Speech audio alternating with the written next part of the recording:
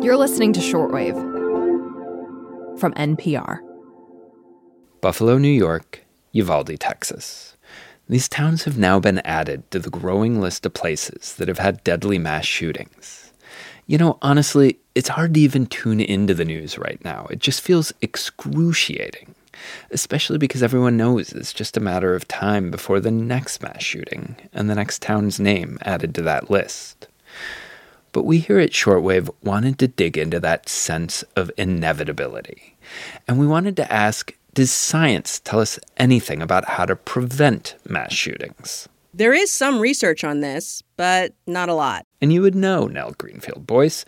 As NPR science correspondent, you've been covering gun violence research for some time. Yep, I have. So tell me more about that. Mass shootings get a lot of attention from the news media, but they don't get all that much attention from scientists. Well, the problem is there's really just so little gun violence research in general, and that's because of a lack of funding over the last quarter century. And I'm guessing that's because government agencies have shied away from this research because of all the politics around guns. Yeah, like in 1996, Congress told the Centers for Disease Control and Prevention not to use any of its funds to, quote, advocate or promote gun control, unquote. It's not really totally clear what that meant, but it had a real chilling effect.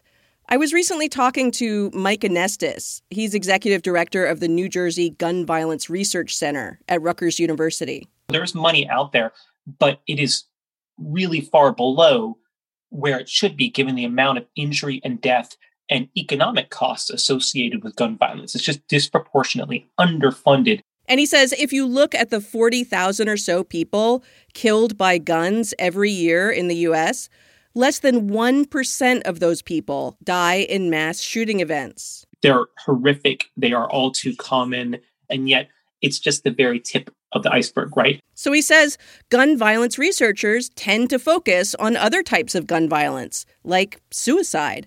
The majority of people killed by guns in this country die by suicide. Mass shooting research is a very small portion of gun violence research. Fair enough, but you said there has been some research looking specifically at mass shootings. What does it have to say about prevention? There are definitely research findings that point to some gun laws as being possibly more effective than others. And interestingly, these policies are not the ones that usually get floated in the national conversation in the wake of a mass shooting event. Today on the show, let's talk about what might actually do something to stop this kind of violence, and why some scientists are optimistic that gun violence research is starting to get the support it needs. I'm Aaron Scott. I'm Nell Greenfield-Boyce. And this is Shortwave, the daily science podcast from NPR.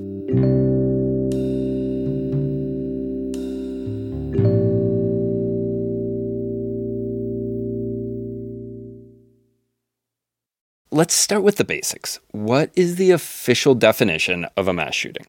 You'd think there'd be one, but there's not. Okay. It's often defined as any shooting with 4 or more victims. Sometimes the shooter is included in those 4 deaths if the shooter dies. Sometimes not included. Sometimes there's a distinction between public mass shootings versus mass shootings that, would occur, for example, in a home. So there's no standard definition in the research. And it seems hard to do research without a shared starting point.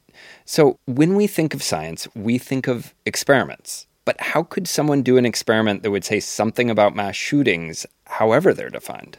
You can't really do an experiment. But what researchers can do is compare places in this country that have different gun laws. I was talking about this with Daniel Webster. He's co-director of the Johns Hopkins Center for Gun Violence Solutions.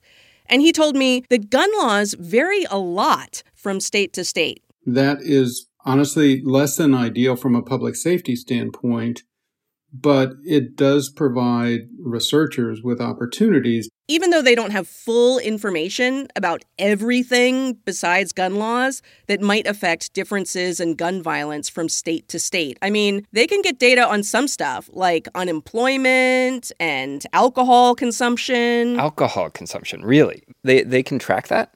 Yeah, from alcohol taxes. So they can get creative and look at a lot of things, but they don't have total knowledge of stuff like gang activity or illegal drug markets. I have to sort of acknowledge that this is a really hard and frankly inexact science. Still, a couple years back, Webster and some colleagues looked at over 3 decades of data on shootings in the U.S. that involved 4 or more victims. We did find 2 policies that had significant protective effects in lowering rates of fatal mass shootings. What were those 2 policies? One was a requirement that a gun purchaser go through a licensing process. A licensing process requires someone to, directly apply and engage with law enforcement. Sometimes there's safety training and other requirements. He says licensing is actually linked to a decrease in all kinds of gun violence in their studies.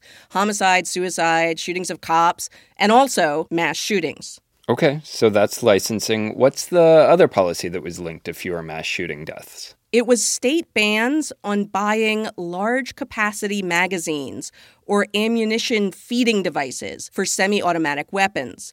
Webster told me this makes sense because the greater ammo capacity that you have in a semi-automatic firearm, the more bullets you can fire uninterrupted in a short amount of time. But if a shooter has to stop and reload, victims could escape or fight back. Other researchers have also found this. I talked with David Hemenway. He's director of the Harvard Injury Control Research Center. He and some colleagues did a study looking at the effect of banning large-capacity magazines. The states which had bans did much better in terms of having fewer mass shootings, and the mass shootings that occurred were much less lethal in terms of number of people dying. So Nell, you said earlier that these policies aren't the ones that usually get the most attention right after a mass shooting. So what typically do researchers see in terms of the public calls for action? Comprehensive background checks is a big one. Daniel Webster told me it wasn't linked to a decrease in mass shooting deaths in his research. He also told me that right after a shooting, people often call for more good guys with guns. They call for laws that would make it easier for people to carry guns around, to defend themselves if a mass shooting happened. Well, guess what? The data do not bear that out at all. If anything, it shows higher rates of fatal mass shootings in response to weaker regulations for concealed carry by civilians. Okay, so we've covered a few different kinds of policies here. Are there any others we haven't mentioned that are supported by research? There's so-called red flag laws that allow police officers to temporarily take guns away from people who seem to be in imminent danger. Those are relatively new, but one study in California, looking at the use of this over a 2-year period, found 21 cases of the process being used because someone threatened to commit a mass shooting. Several of those threats involved schools. But a study like that cannot prove that taking away a person's guns prevented a mass shooting, right? I mean, you can't prove a negative. No, and the researchers explicitly said in their study, what the limitations were. Still, given the overall lack of information here, gun violence experts say that was an important finding about how such laws could get used in the context of mass shooting threats. And then there's the issue of age restrictions. Yeah. The shooter in Uvalde purchased semi-automatic weapons right after he turned 18, as I understand it. Yeah, Webster told me the peak ages for violent offending with firearms is roughly 18 to 21. So would age restrictions make it harder for young adults to access weapons capable of creating a mass shooting?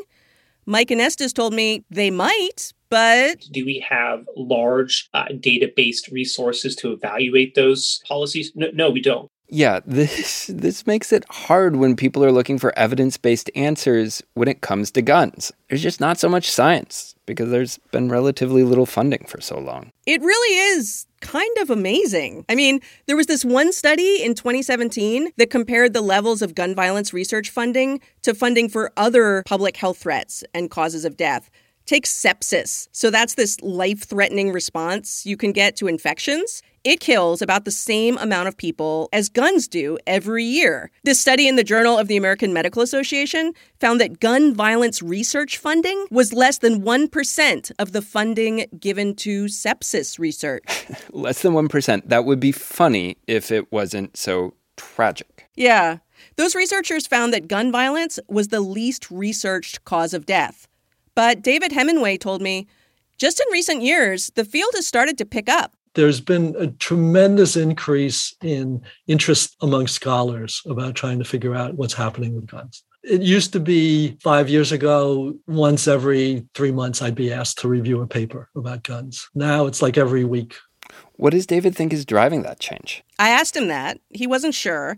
He thought some of the mass shootings had an effect. He mentioned Parkland. That was the shooting at a Florida high school that killed 17 people. He said there has been more funding. Private sources are kicking some in. There's state funding. And in the last few years, Congress has loosened up their past restrictions on the CDC. Lawmakers even gave some money to that agency and the National Institutes of Health for Gun Violence Research. It was like $25 million. It's like there's been a huge percentage increase in federal funding and availability of funds. Just to be clear, he's laughing there because the percentage has gone up, but the total amount is still very small compared to the chaos that guns cause. Yeah, so there's not a lot of money for research, but the CDC does issue reports on gun violence. There was one just the other week on the dramatic increase in gun homicides during the first year of the pandemic. Yeah, I covered that one. The agency does track statistics. And the current head of the CDC said that the school shooting in Uvalde was, quote, a reminder that gun violence is a serious public health threat that must be addressed, unquote. As horrible as mass shootings are, though, they are just one kind of gun violence. When I was talking to Mike Anestis, he said, yes, we need to talk about mass shootings. He said the one in Uvalde filled his brain so that he could think of nothing else. This conversation is necessary and should happen as frequently as people are willing to have it. But man, I hope also folks realize how many people have already died of gun violence since this horrific tragedy happened and will die every single day. We have to talk about that. People have to understand the scope and nature of gun violence in America in order for there to be a proper demand for the solutions we need to the problem. Every day, more than 100 people are shot and killed in the United States. Guns have become the leading cause of death for kids over the age of 1 year. Guns kill more kids and adolescents than car crashes do. Yeah, there was more than a dozen mass shootings just over Memorial Day weekend in the few days since the shooting in Uvalde. Nell, thank you for bringing us this look at gun violence research and where it stands, even if I wish we didn't need to have this kind of research at all. Yeah, me too. Thanks for having me on the show.